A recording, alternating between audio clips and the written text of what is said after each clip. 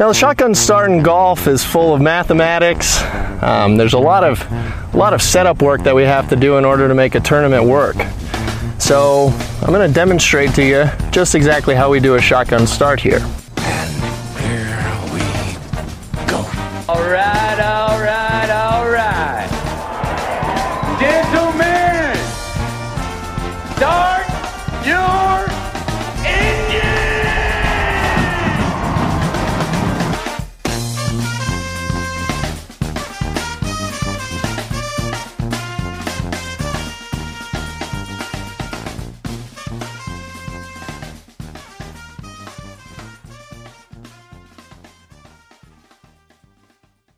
Greetings and welcome to a Wednesday edition of the Shotgun Start. It is April 13th. Kyle, how we doing? Brendan! Oh, gosh. You're trying. Appreciate the effort. It's better than last time. All right. Last time I got out over my skis. It was like my first Masters appearance. I got way too excited. It was out of control. I mean, I don't know what I'm doing with audio. It's like if you scream it, like I can't edit that down. We're up a creek. First off, some show notes here. We are late recording on Wednesday, just, picking up the pieces. Kyle, as you know, like that Monday is a travel day. Tuesday, we just didn't have it in us to record on Tuesday. So a little bit mid-morning release. Andy is, dealing with family stuff on this Wednesday, just getting back to Chicago. So Kyle was gracious enough to jump in here on a whim and help us. I'm a little, the pollen got the best of me. I'm a little under the weather, but I don't think the cough is fully back. Kyle, how was your, thank you, first of all. Thank you for jumping in. Appreciate it. For sure. I heard, was Andy doing catch basin research on the way back to? He might have been. He was going to go shoot some courses and stuff, and he might have gotten lost in the woods out there just trying to figure out drainage, slopes and contouring somewhere. But yeah, Wednesday wasn't going to work for him. So let me get your... Go ahead. I was going to say the week after the Master, after any major, is so disorienting. You're just like, where am I? What am I doing? Right. What is happening this week? It's just a weird, nobody feels sorry for us. Yeah. But, tiny violin here. It's very, very strange. So I'm trying to get my bearings, figure out who's playing this week and trying to just even process what happened at Augusta still. Sure. Well, let's talk about that. You were there. You wrote an excellent story for CBSSports.com. What's your title there? Senior editor, super columnist, hot take machine? I actually don't. I think you call me the CTO, the chief takes officer. Yeah, right. That's right. I forgot. Not technology. I don't think I have a title, honestly. Every time I'm on our CBS Sports HQ, they call me something different. So I just go with whatever they say. I've since joined the Fried Egg, and he's not into titles, and I'm not into titles. And I think, for the next 5 years, I'm just like, I don't know. Just help her out, help run the shop. So you were just there. You wrote a great story for CBSSports.com, among other things. The primary post Masters piece was on Scotty Scheffler, correct? Yeah, it was on Scheffler and just his.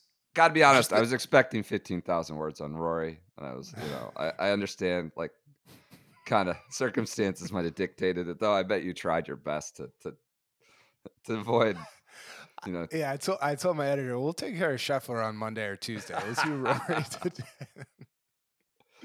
All right, just so the juxtaposition, and I'm sure you guys, I listened to part of it on Sunday or Monday or whatever, but I can't remember if you guys, I think you touched on this, but the juxtaposition from him, basically waking up crying because he was so scared of kind of the moment on Sunday morning to this guy that we see on Sunday afternoon that looks like he's been there a million times. And it was just, you did mention it because you brought up Shane Lowry from the 2019 Port Rush. And that's Are there other ones that jump to mind for you? No one jumped to mind for me. Lowry was a very obvious one of where a guy, I'm sure a lot of guys feel that way. They just don't say it afterwards. And it's easier to say it once you have the trophy on the table next to you. But did anyone else jump to mind? No, that was the only one because I don't know that anybody else has been, either they've already done it with Tiger so many times or, I think Scheffler is unique because Lowry was 33 at the time that he won the Open, 32. So you kind of have that perspective. Not number one in the world. Only a handful of Yeah. wins too. A couple. And Scheffler, it's weird that he has that perspective because he is number one in the world and he's only 25. Like he really, like, the phrase gets bandied about, but like he really is kind of an old soul. And it was cool to hear that from somebody who just seems to have a pretty mature outlook on life at an age where I did not. You probably did not either at 25. So Right. it was, I loved that from him. I thought that was super compelling. He did seem genuine in his expression that he was just really like fulfilled, surprised, grateful to be in the Yeah. field. Like that was like a fulfillment of his, and like the winning it was never really a thing. Like that really seemed genuine and not just for the quotes or the camera. Like that's really from what I understood how he felt. Like he was just kind of very grateful to be in the field, that was a career fulfillment, and everything Which else was sort of gravy. isn't that strange? Like Yeah. to be number one in the world, you have to have a certain air about you that's kind of like, I'm the best dude out here. Right. And maybe he has that in like on the course, kind of. I don't know how you go from genuinely thinking the way that he seems to think and talked about to going out there and playing like, yo, nobody's better than me. And Right. I was actually reading, Shane Ryan sent me a copy of his Ryder Cup book. I don't know if you've gotten Yeah, to I'm read it getting yet. it. Yeah. He wants to come But on and talk about it, so we'll have him on. He'll be but he hollering talks about his book. he talks a lot about Steve Stricker in there, and it was a lot of the same stuff of I don't really know if I'm good enough to be out here, but I'm going to keep working hard and keep trying. And Stricker got to number 2 in the world. So that's a pretty rare thing in sports, but specifically in golf, to kind of have this attitude of, I don't know, man, like I'm just doing my best. And then all of a sudden you're number 1 or number 2 in the world and winning all the time. I don't know. That's an interesting thing to cover because it doesn't usually go that way. Right. So it was. Did you walk with him for much of Sunday? What was your approach? Honestly, like the nerves were apparent. I was there first half of his round and then went to watch it on TV. Like the way that 18 finished, like the night before, the drive. Then like the drive at 3 was like miles left. Same thing. Like not a bad part, but a disappointing part too. Like the nerves were pretty apparent. Like this is somebody it's sort of lost it, and then like the chip in at 3 changes everything. Were you following what was your method for Sunday? Well, I walked with Rory from the clubhouse to the first. No, I didn't. Which, by the way, speaking of 18 on Saturday night, think about how many guys have tried to kick it away there that went on to win. Spieth in 15, Yeah, where he had that crazy chip. Hideki did it last year. I was going to say last year, right? He had an equally crazy. I think he got up and down on 18 in the third round. But no, as soon as Rory birdied, I watched the front 9 from the media, from the press center, and then as soon as Rory birdied 13, I power walked my way to 14. It felt like, you guys mentioned this, it felt like Spieth in 18. Yeah, right? Worthy of breaking off for, I think, at the time. I think. Yeah, because it felt like, listen, even if he doesn't win, like 62 might be in play. Like you don't really know how the last couple holes are going to go. So I watched Rory on 15, 16, 17, and he made 3 straight pars. 15 was disappointing because you want him to have at least the opportunity to go for it, even though that hole is way different now. Right. And then I went back with Scheffler and picked up Scheffler on 13. He birdies 13, 14. You're like, oh, well, this is.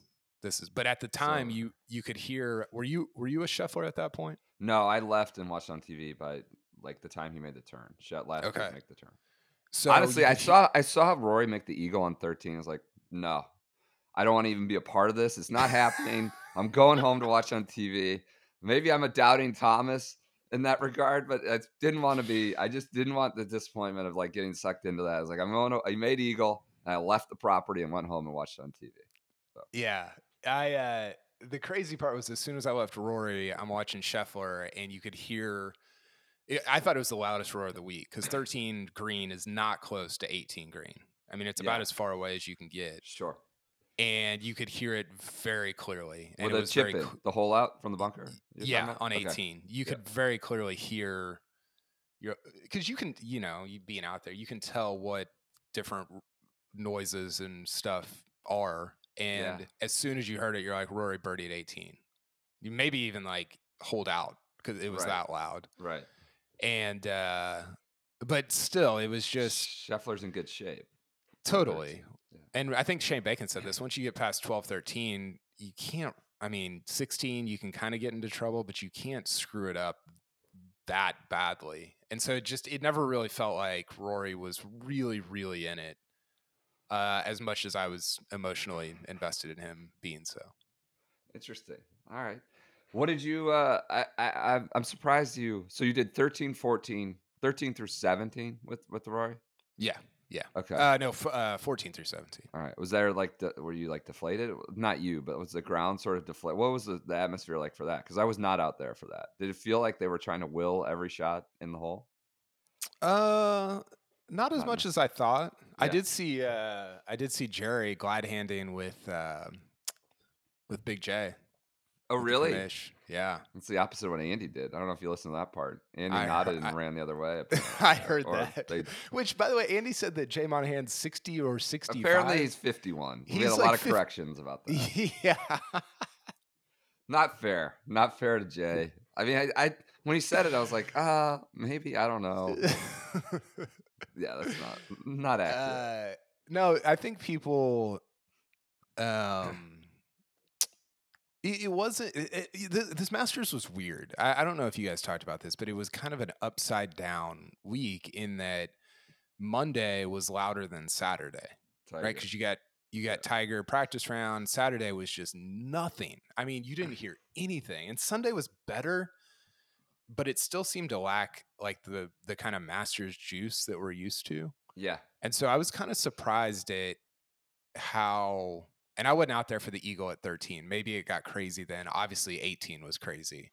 Yeah. But I was surprised at how little, and maybe people just saw the foregone conclusion of Scheffler winning, but I was surprised at how little kind of urging on there was of Rory toward, shooting that 63 or 62 that he would have needed to kind of make it interesting. It wasn't the best Masters. It was a great champion, right? Yeah. The Tiger aspect was a really kind of powerful story that I think I'll probably won't forget for as long as I'm doing this and covering the game. That was the cool thing about, but it wasn't like the best Masters, and that's not to say it was a bad one. But there were flat parts at times. Saturday was sort of a slog, and a lot of that had to do with the weather. But I mean, Sunday worked out well in terms of phases. Like I picked up Tiger and walked in with him, and then like as he's putting out, and Andy sort of called this out, like Scheffler and Cam Smith are gonna have to deal with like everyone just flooding back down the property to them, and it kind of worked out like 2 green, like right as Tiger, which is right there. Yeah. As Tiger wrapped up, so there were good like stages, right? If you could mix in a little Rory in the middle of the day. So the Tiger thing, I assume you followed him for a stretch quite a bit. I did, and that I heard y'all talk about this. That was Fred Ridley that was out there in his chair. I thought so. Yeah, across, right of the green, front row. Yeah, which I thought was because not like so everybody sets up their chairs on 18, and I was actually surprised that there weren't more people sitting in their chairs for Tiger to finish. They obviously want to be there for the end and maybe for Rory or whatever. But it was kind of cool because Ridley is not. He's not watching JJ Spawn finish up, right? Yeah, and he doesn't go out like. I mean, I'm not sure he is supposed to. I don't think it matters, but you see members out there. You don't see Fred Ridley like out in the crowd. Yeah, no. He's got a lot of Although stuff going on. I will say, when I went in 2020 when there was nobody there, he was like walking with Rory's group on Sunday. Interesting. With his family. And it was almost jarring to see him out there because you never see him out there. Yeah. But you did see him for Tiger this year, which I thought was pretty cool. Yeah. Was kind of a indication of just respect and, honoring a somebody who's one of their greatest champions. That was uncomfortable at times though, right? I mean, powerful, but also like uncomfortable a little bit. I know you've written about Tiger. Yeah. The Tiger thing? Yes. Yeah, I mean he looks horrible. Right. Like his body is like and that was the thing that kind of bugged me about the week is these Tiger fanboys are like, oh, it's Tiger, he'll figure it out. It's like, you can't even walk. Like what? Shot 71, right? First round. Yeah, and that was not. I actually thought he hit the ball better than I expected, I guess. Got up and down a ton. But the thing that just gets completely erased is the leg is one thing. How long does the back have? Like how many swings Right. are in the back, Right. right? And so you got somebody who can't even bend over to read his putt, and it was inspirational for the week, but it was also instructive for the rest of whatever his career is going to look like. That he's not gonna like. How much better is his leg going to get? That was kind of my question at the end of the week. Right. There may be venues that are less taxing, clearly, but I don't know that it'll get better. Yeah. Maybe it will. Maybe it will. But it illuminated, and I'll say this last thing on Tiger. It illuminated for me, and I thought it was cool that Scheffler won because I think Scheffler exudes this quite a bit. It illuminated his immense desire just to compete, right? Mm-hmm. And I think that when you say that, you're like, oh, well, everybody's out there competing, but like his desire just to like be in the arena, I think is like, we hear about these guys that you're like, oh, you kind of these, like, there's a certain subset of guys that they're kind of just out there playing for money and they don't really care about like compete. Like they're not like competitors. Like they don't want to talk like about the Saudi news later here in a minute. Yeah, exactly. But they don't want to like truly compete. And Tiger, that's always been part of like who he is. It was harder to see when he was 24 because we're seeing primarily the shots that he hits and the putts that he makes and all these different things. But his desire to compete especially gets exacerbated, gets heightened, gets illuminated in this TrackMan era where everybody wants their swings to be beautiful for YouTube. It's like that dude just is trying to get the ball in the hole. And that, to me, that desire to compete really, I thought was clearer this week than maybe ever, which sounds weird because he goes 78-78. Sure. But that stood out to me about his week. I mentioned this on like one of the Saturday or Friday night podcasts. We did too many. Did a lot of them, but it's a good week. He was doing an interview at the Quick Quotes thing, and at one point he said like to be here and then to be in the Masters, and he like smiled and lit up. His face lit up in a way that like you could tell it meant a lot just to play golf at the Masters again, regardless of 78, 71, whatever, in a way that you'd never see Tiger's face change. Like he goes through those press conferences pretty, just kind of batting you away one after another and getting off the talking points and the hardware in my leg. And, he has his words, his buzzwords and things like that. But that was an emotional change over his face, a sort of I don't know if it's gratitude. It seemed like it. I don't want to, impose feelings on him. But there was a distinct change in him, just the way he said the Masters, not play golf, but to be here playing the Masters. It resonated with me. Like this guy just wants to compete, like you said. Well, and I think when you hear him say on Tuesday, can you win the tournament? Or do you think you can win the tournament? I do. Like whatever. What he really means is, I think I can like compete. I think I'm able to get back in the arena. And for him, that's always been synonymous with winning. And so like, I don't know that he differentiates the two, but to me, it simply meant like, I just want to climb back in the arena and do this with, like I've done for 23 times before it. So I thought that part of it was cool. Good point. Anything else from the Masters? Any other odds and ends that didn't make it in any of your great columns, writing notes that you want to like goofy observations, things like that? Well, I think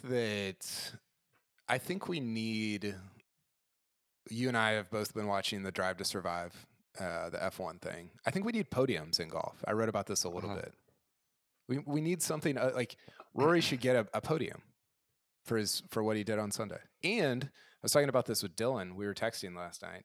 There should be, how you get a fastest lap for the F1 thing? Yeah. There should be a fastest lap. Whoever shot the lowest score of the week should get a little medallion or like a button or something. They might. From Augusta gives out, crystal and things like that for Eagles. True. They might there, but yeah, no, I know what you're saying. A podium. Sometimes I feel like we document these things and there's 91 guys playing and the only thing we care about is who won. And it's like, well, a lot of other stuff happened too. We need to, like, I feel like there's a better way to kind of contextualize what the week meant. Sully said this last year. He's like, the Masters means something to every single person there, and it means That's something really different. Well put. Yeah. But it is so meaningful, and we can't just say like, oh well, this guy won, and to the other 90 people it didn't. It was just meaningless, because I think that's just a lousy way to kind of document history. Yeah. Interesting. The podiums would be a way. I mean, be a hard argument for some of these guys who are nut jobs about wins. But I think in golf, right? In golf, that's the constant debate we have is like, what would you rather have? One win and MCs the whole year, or like a bunch of podiums? I guess you would. Did you ever truly think that Rory could win? Probably allowed myself think that. But the problem, and this has been expressed many times, the problem with that was you were then sort of put in the position of entertaining the possibility of a Scheffler total like meltdown, and I didn't want that either. Like that's kind of what had to happen, and so like that's what you had to entertain in your head to entertain a Rory win. So I probably, what did it get to 3, 10, and 7 was I think the closest it ever got. I think. I may be allowed for it to think about it. I mean, the best part was he was in the clubhouse, right? He just like that's the way he was getting a playoff. You know, like he couldn't make any bogeys, he couldn't airmail any more greens. He chipped in and he could just walk off. So I think I don't know. The thing I talked myself into with Rory was that I remember in 05 when Tiger makes the chip in on 16 and then he bogeys 17, 18. Sure. You're like, those are not difficult holes to bogey. And then obviously Scheffler doubled the last, but he had built up his lead so much that I don't know. I think my concern with the Rory thing, I wrote about this a little bit, is was this the bookend to 2011? Right? Like, will we look back and say, okay, 2011, the meltdown, 2022 was this awesome, like, I think you said this, like just this joyful, cool moment for him. But was that kind of the end of like his, this sounds ridiculous, I realize in the moment, because he's only 33 or whatever, but well, we look back on this as the bookend to 2011, and he didn't really, he put up some like T11s and T7s after that, but there wasn't like there was never that, win at any point. Because listen, like he doesn't have that many real shots left, right? 5, 6, 7, I guess. I mean, I don't know. You could talk about Phil and others, but they have more good feelings around the place for sure. Competing there into their 50s. But it does feel like, once you get to 40, and that's the other thing is like how many more younger talents are coming in the game that like make it harder for him. Like we just saw with Scheffler, who's now 6 years his junior, 7 years his junior. So the celebration needs some work. We gotta. He didn't know what to do with his hands. Jazz hands. It was one of those. You know what it was? It was a piece of the same genre as when he levitated. Like he wanted to put his hands forward, and that's his go-to, right? Only he was like in this bunker, and like he wasn't on terra firma, and like he just started throwing his hands forward because he couldn't do a lot with his lower body. I think it's the same genre. That's his go-to, is like the 2 fists out, but like I don't know, the excitement overwhelmed him. He looked like Duval at the '99 Ryder Cup. Do people know what you're referencing when you say that he levitated? Well, he levitated at the what hole was that? Hazeltine, 8. where they both bombed it in 8. And like, there's this great photo of him, like where he flexed all the muscles above his waist, basically. And the photo catches his feet off the ground as he's like, every muscle's bulging out of his, upper body. And like, it looks like he kind of lifted himself up by flexing his upper body. I call it levitation. And that's kind of like, that's his move. He puts his 2 fists out. It's not the one up in the air. It's like the 2 forward is usually his thing. And I think he did that at Medina too. And there he was just like in the sand and didn't know what to do. So he's just throwing his hands forward a little more. I don't know. I do. He talked early in the week about how you got to be conservative around Augusta National to stay in it. And I heard Andy talking about this, and I don't know where I land, because I sort of understand where Rory's coming from, but at the same time, like he won his majors by shooting 66 in the first round. Yeah. Right? 67, 68, 65, whatever. Like that's you're almost putting yourself in a corner where you have to shoot 64 on Sunday to even have a shot. I'd love for him to come out and say, like, I don't know, this is hard because then we'll criticize him if it goes badly. He's And aggressive and it goes bad. yeah, and he plays his way out of it. So it's a weird spot to be in. And I think that, when I talked to him after the Ryder Cup last year, he told me, he was like, I used to wonder why Tiger was so conservative all the time. It's like, you're Tiger, you've won 10 of these. Like, why are you not just hitting driver everywhere? Yeah. And he was like, as I got older, I started to realize, like, you have like the scars and you have stuff built up where you're like, oh, you're not as like blindly innocent or naive, which I think can play to your advantage when you're 21, 22. I mean, what did he shoot when he led here in 11? I think he shot 65 in the first round. That sounds right. And it was because he like doesn't even realize that it can go badly like he does now, Yeah. And so I think he's just in a weird place in his career. We talk about this all the time. It's the Padraig Harrington quote of innocence versus wisdom. And I just don't know if he's ever going to be able to kind of wriggle his way out of that at Augusta. Yeah. I mean, for me, look, he had a 5%. I think Garrett Morrison was quick to point this out. We're talking so much. He has 5% win probability. I think was the highest it ever got on Sunday. Yeah. But that's like, he is the most compelling story at the Masters, non-Tiger division for now and the next 10 years. That's just what it is. And if he gets this close, we're going to react to it. For me, like, the most disappointing one will always be Reed, in my opinion, the 18, not coming to play. There was no grand, like, double or triple or quick unraveling. It was just not coming to play against the Reed. missed eagle on 2 that year just felt like, it felt like such a dagger. Anyway, all right, we don't need to relitigate that. We're going to do a quick ad read for our friends at Elijah Craig. Discover the greatness within Elijah Craig small batch bourbon. It's exceptionally smooth and well balanced. I drink it on the rocks. I had one Sunday night after recording, last kind of cap off the week. It was late. It was like midnight, and there was like a little drop of this Elijah Craig, which he had toted from like Illinois to family vacation in South Carolina up to Augusta. I was like, how is this not gone yet? And I was like, we're going to have this. I finished it off. I put like 2-3 ice cubes in. Great cap to the week. It won the double gold at San Francisco World Spirits Competition last year, and the tried and true, in quotes, tried and true award from the Ultimate Spirits Challenge in 2020. I don't like to understand what's involved in the Ultimate Spirits Challenge. Like, is it, different activities? That's an interesting competition. You can pick up a bottle today or go online to drizzly.com. So they got this promo code at drizzly.com. You save $5 on a bottle of Elijah Craig delivered right to your door with the code Fried Egg 5. That's all caps. Fried Egg 5, no spaces. You get $5 off when you order from drizzly.com. That's a good deal. We have great liquor prices here in Montgomery County, and I don't think I can get $5 off like that. So go to drizzly.com and use the promo code Fried Egg 5.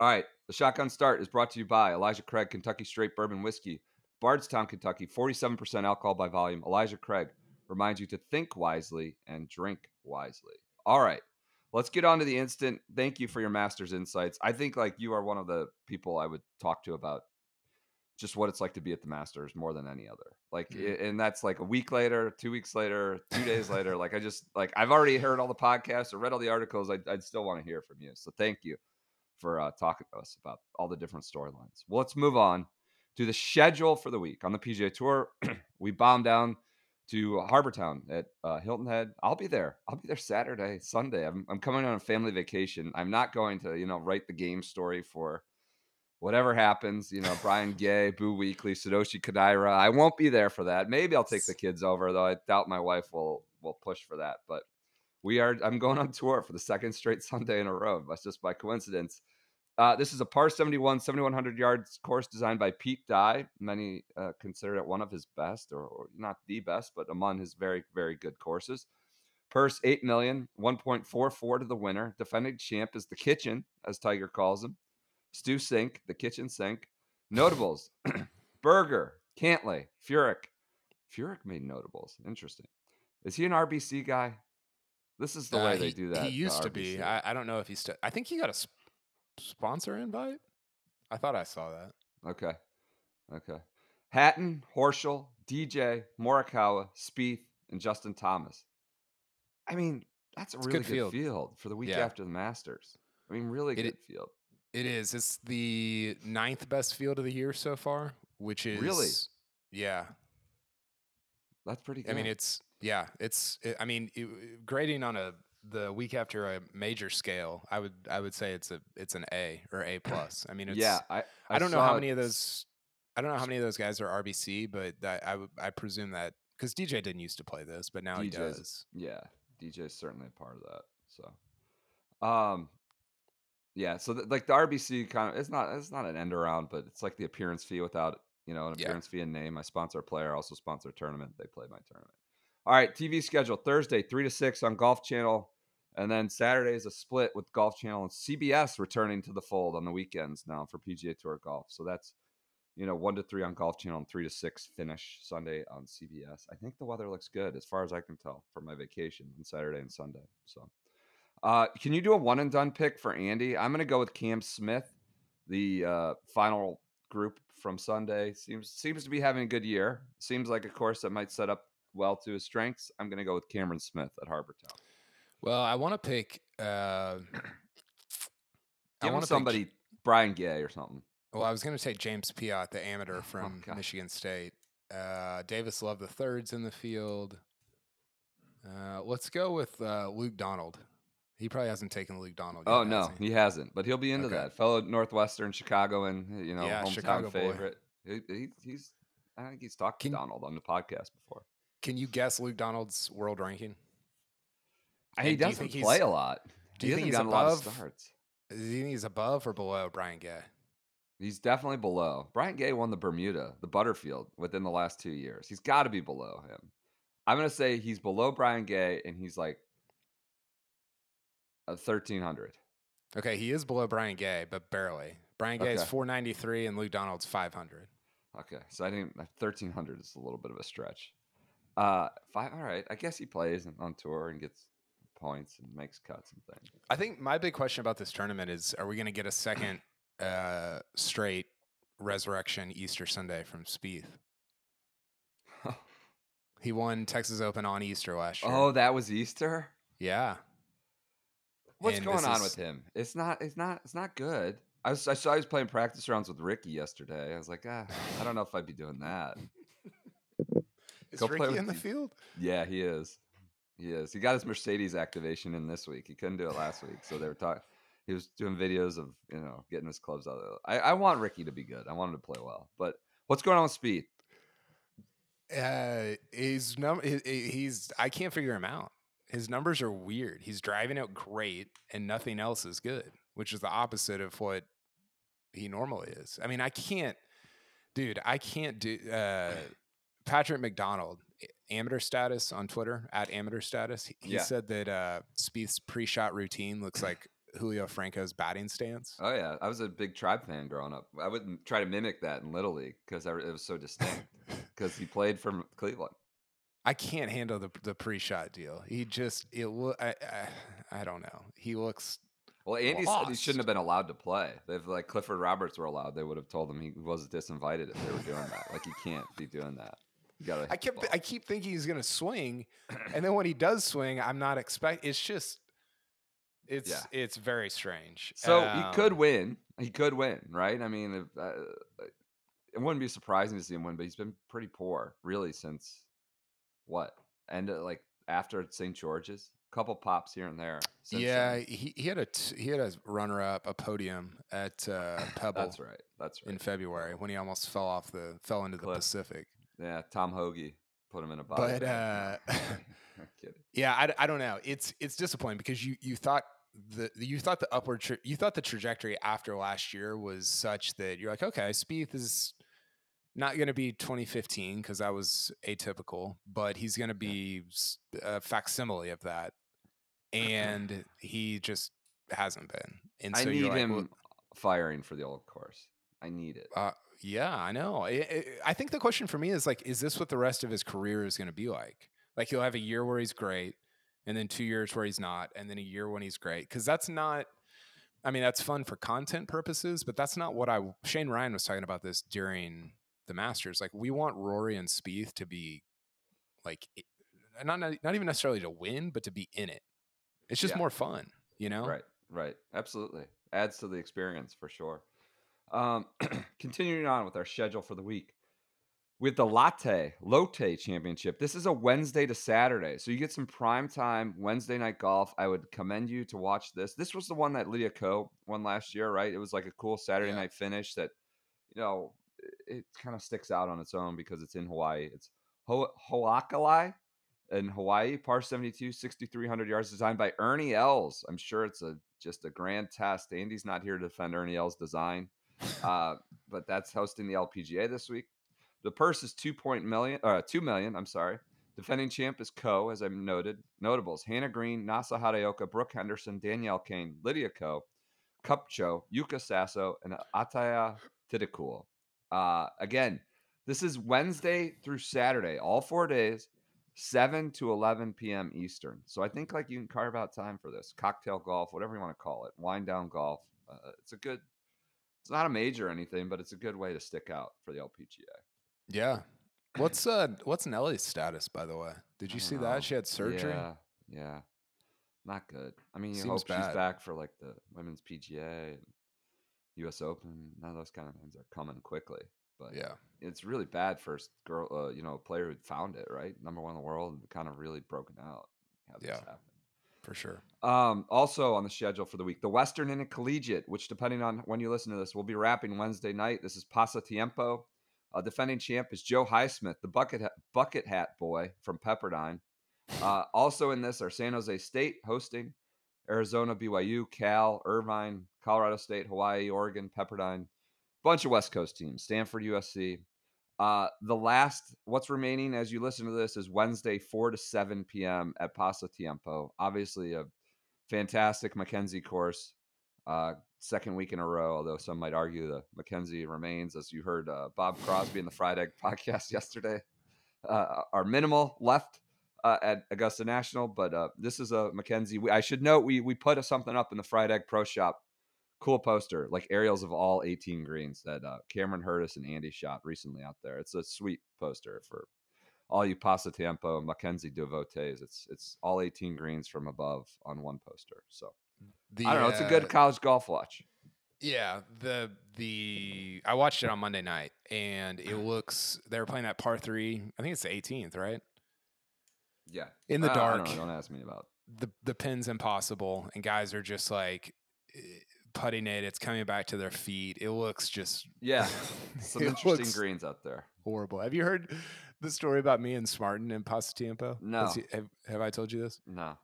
This was after the 2019. We were all at the US Open, and he had texted. I shouldn't sell him out like this, but do it. Throw him under the bus. He had texted a friend that said, hey, can you get us on at Pasa on Monday?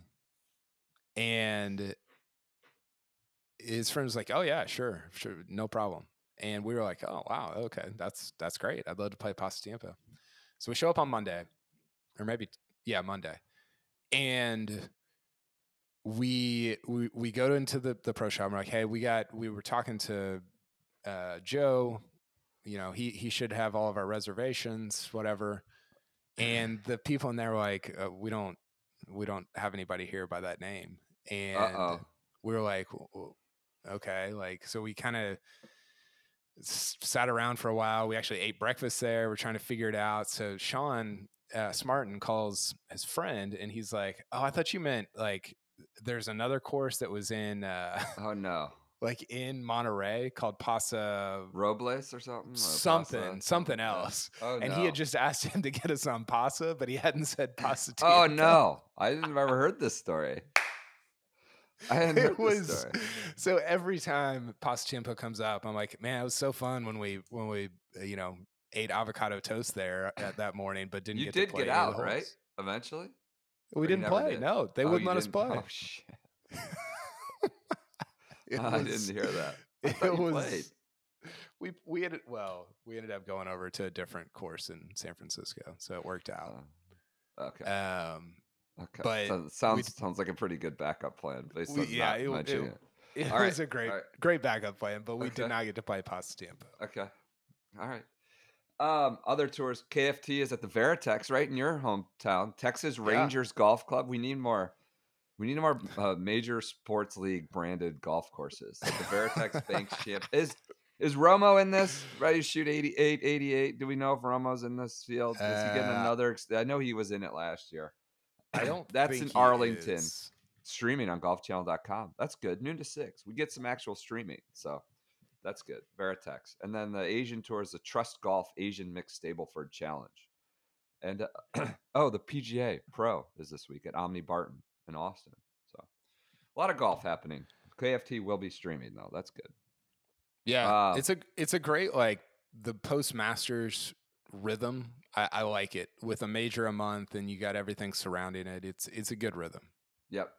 News. Let's hit news real quick. The big thing coming out this Wednesday morning is that the shark has come to the surface of the water again. The Masters. He's been so benevolent. He let the Masters happen before he started chumming around in the water. Report by James Corrigan in the Telegraph that he's got 5 players ready to announce. He's giving quotes on the record. This was we've respected the Masters and let it go off, but now our journey is finally coming to fruition. Like this is some really purple stuff, purple prose he's talking about, or a business maneuver. Our journey is coming to fruition for the players, not for me. It seems like you're talking about yourself and you pulled a quick turn there. Their rightful place to have what they want. That's why they are still very, very interested. We have players signed, contrary to the white noise you're hearing out there. The interest level we've had, well, I had a player who's won a couple major championships sitting in my very office here 48 hours ago, just talking like a buffoon. My very office. So the names that were released or noted in the Corrigan report were what? Poulter, Westy, Nah, Kokrak, and I guess of some moderate surprise relative to the other 4, Bubba Watson. That's who we've heard. We don't know when they're going to be announced. We don't know that they absolutely will be announced, but it sounds like that is the next domino to fall. We have a schedule, and we're going to get some semblance of players. Does that do anything for you? Well, first of all, it's not the first time Greg Norman's let the Masters pass without making a statement. There you go. Uh, That's pretty good. I like that. Burn. That is a good one. Needed to sneak that in there. I like it. This is not going away. I mean, like, good riddance. Like, for those guys. Who's going to miss those 5 guys? I don't know. Bubba Golf, Ping, I don't know. He does antics. He's like 40, 42. He's not. Yeah. I mean, is he competitive at when's the last time he contended anywhere? That's a good point. I thought he started to play well again in the first month or 2 this year, but I don't think, you may be right. He's not like great at major. It feels like you are skimming off just stuff that it doesn't have like minimal effect on the PGA Tour. It has no effect. Like there's no effect on the PGA Tour. Now, if we're talking about Bubba in like 2015, after he wins his second Masters, biggest effect these 5 has like Ryder Cup captaincies, right? It like makes that puzzle a little more complicated with Poulter and Westy. But in terms of the PGA Tour, it's like very minimal, de minimis. Yeah, it doesn't. It makes our lives more complicated because we got to cover some nonsense, tour that's going on. But for the PGA Tour, even the European Tour or whatever it's called, it does nothing. I don't think. Right. Now, the one thing I had heard, and this is just a rumor, is that the first event is opposite the Canadian Open. Okay. And I think Canada, they're trying to let these guys come without being unvaccinated, come and play. And it doesn't sound like they're being very flexible on that. And so a lot of players might not, use that as like, hey, I can't start this week because I'm unvaccinated and I can't get across the border.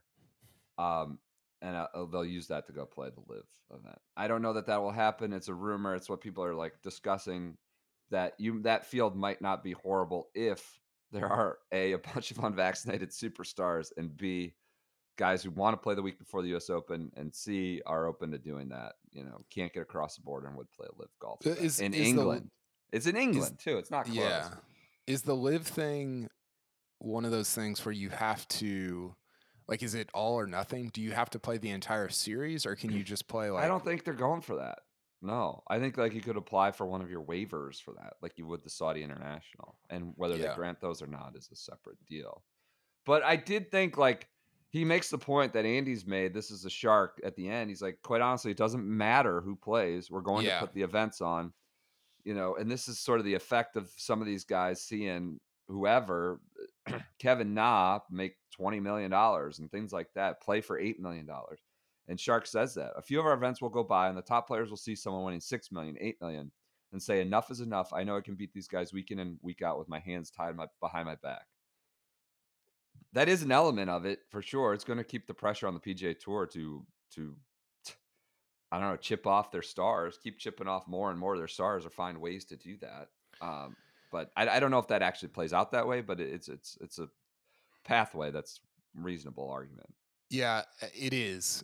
And I think that is why, like, you don't have to have everybody at first. But and the No Line Up guys were talking about this, like, what if you're Colin Morikawa or Victor Hovland and you're smart, which I think those guys are, you have to look at it and say, okay, that's true in 2022.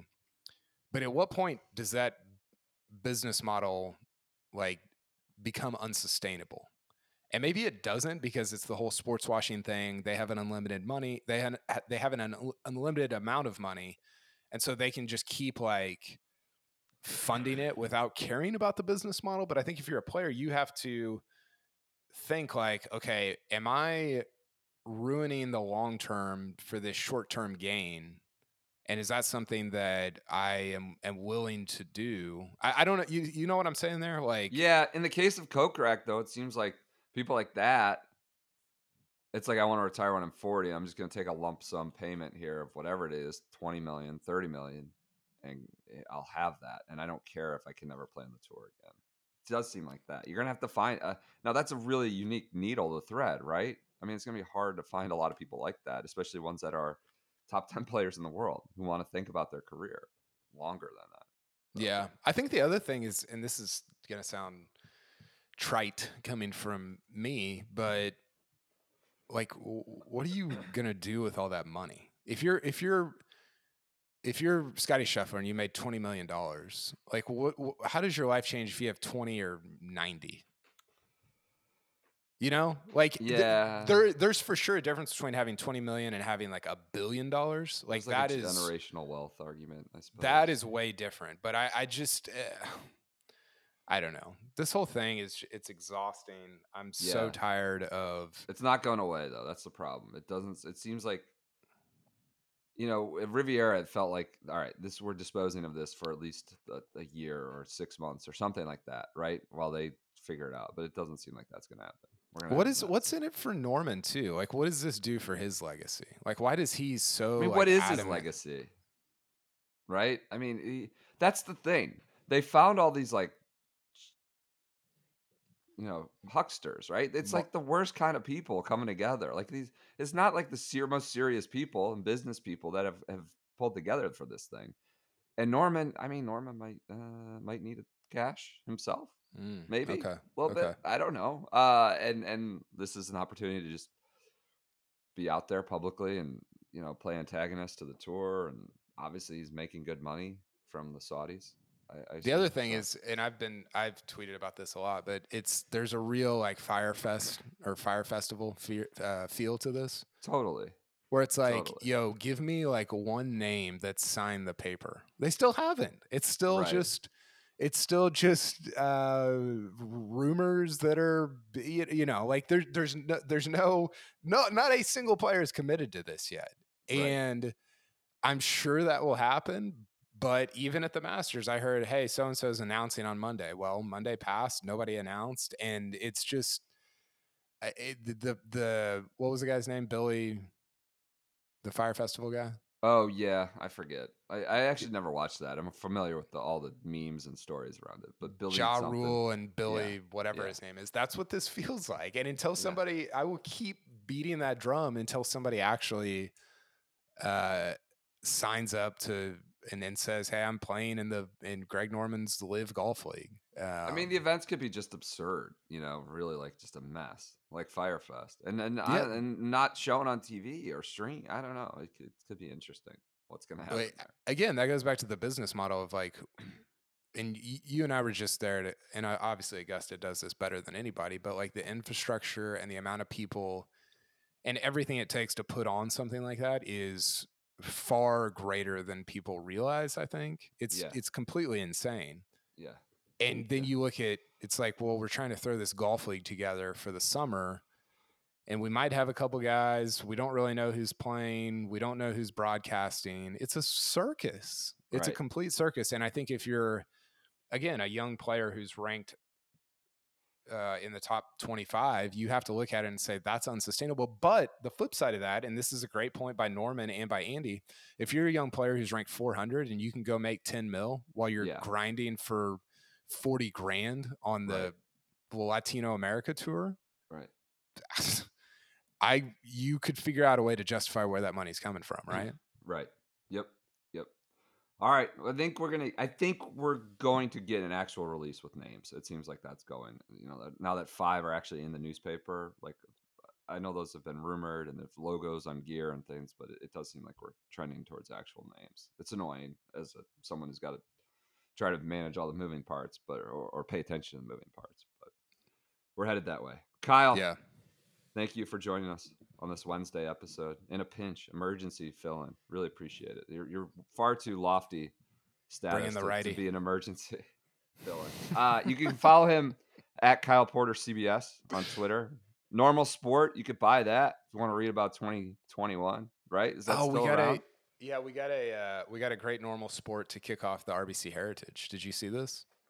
The guys in kilts and cannons and things like that, and Yes, it's preposterous. the kitchen firing one in a plaid sports coat as a cannon Tartan. goes off next to him. Yeah, Tartan. Tartan, Just yeah, some sorry. guy, this unit who's like 6'6", 6'7", lighting this cannon off. It's just normal things happening down at Yeah, RBC Heritage. So it's follow incredible. him, read his work at CBS Sports.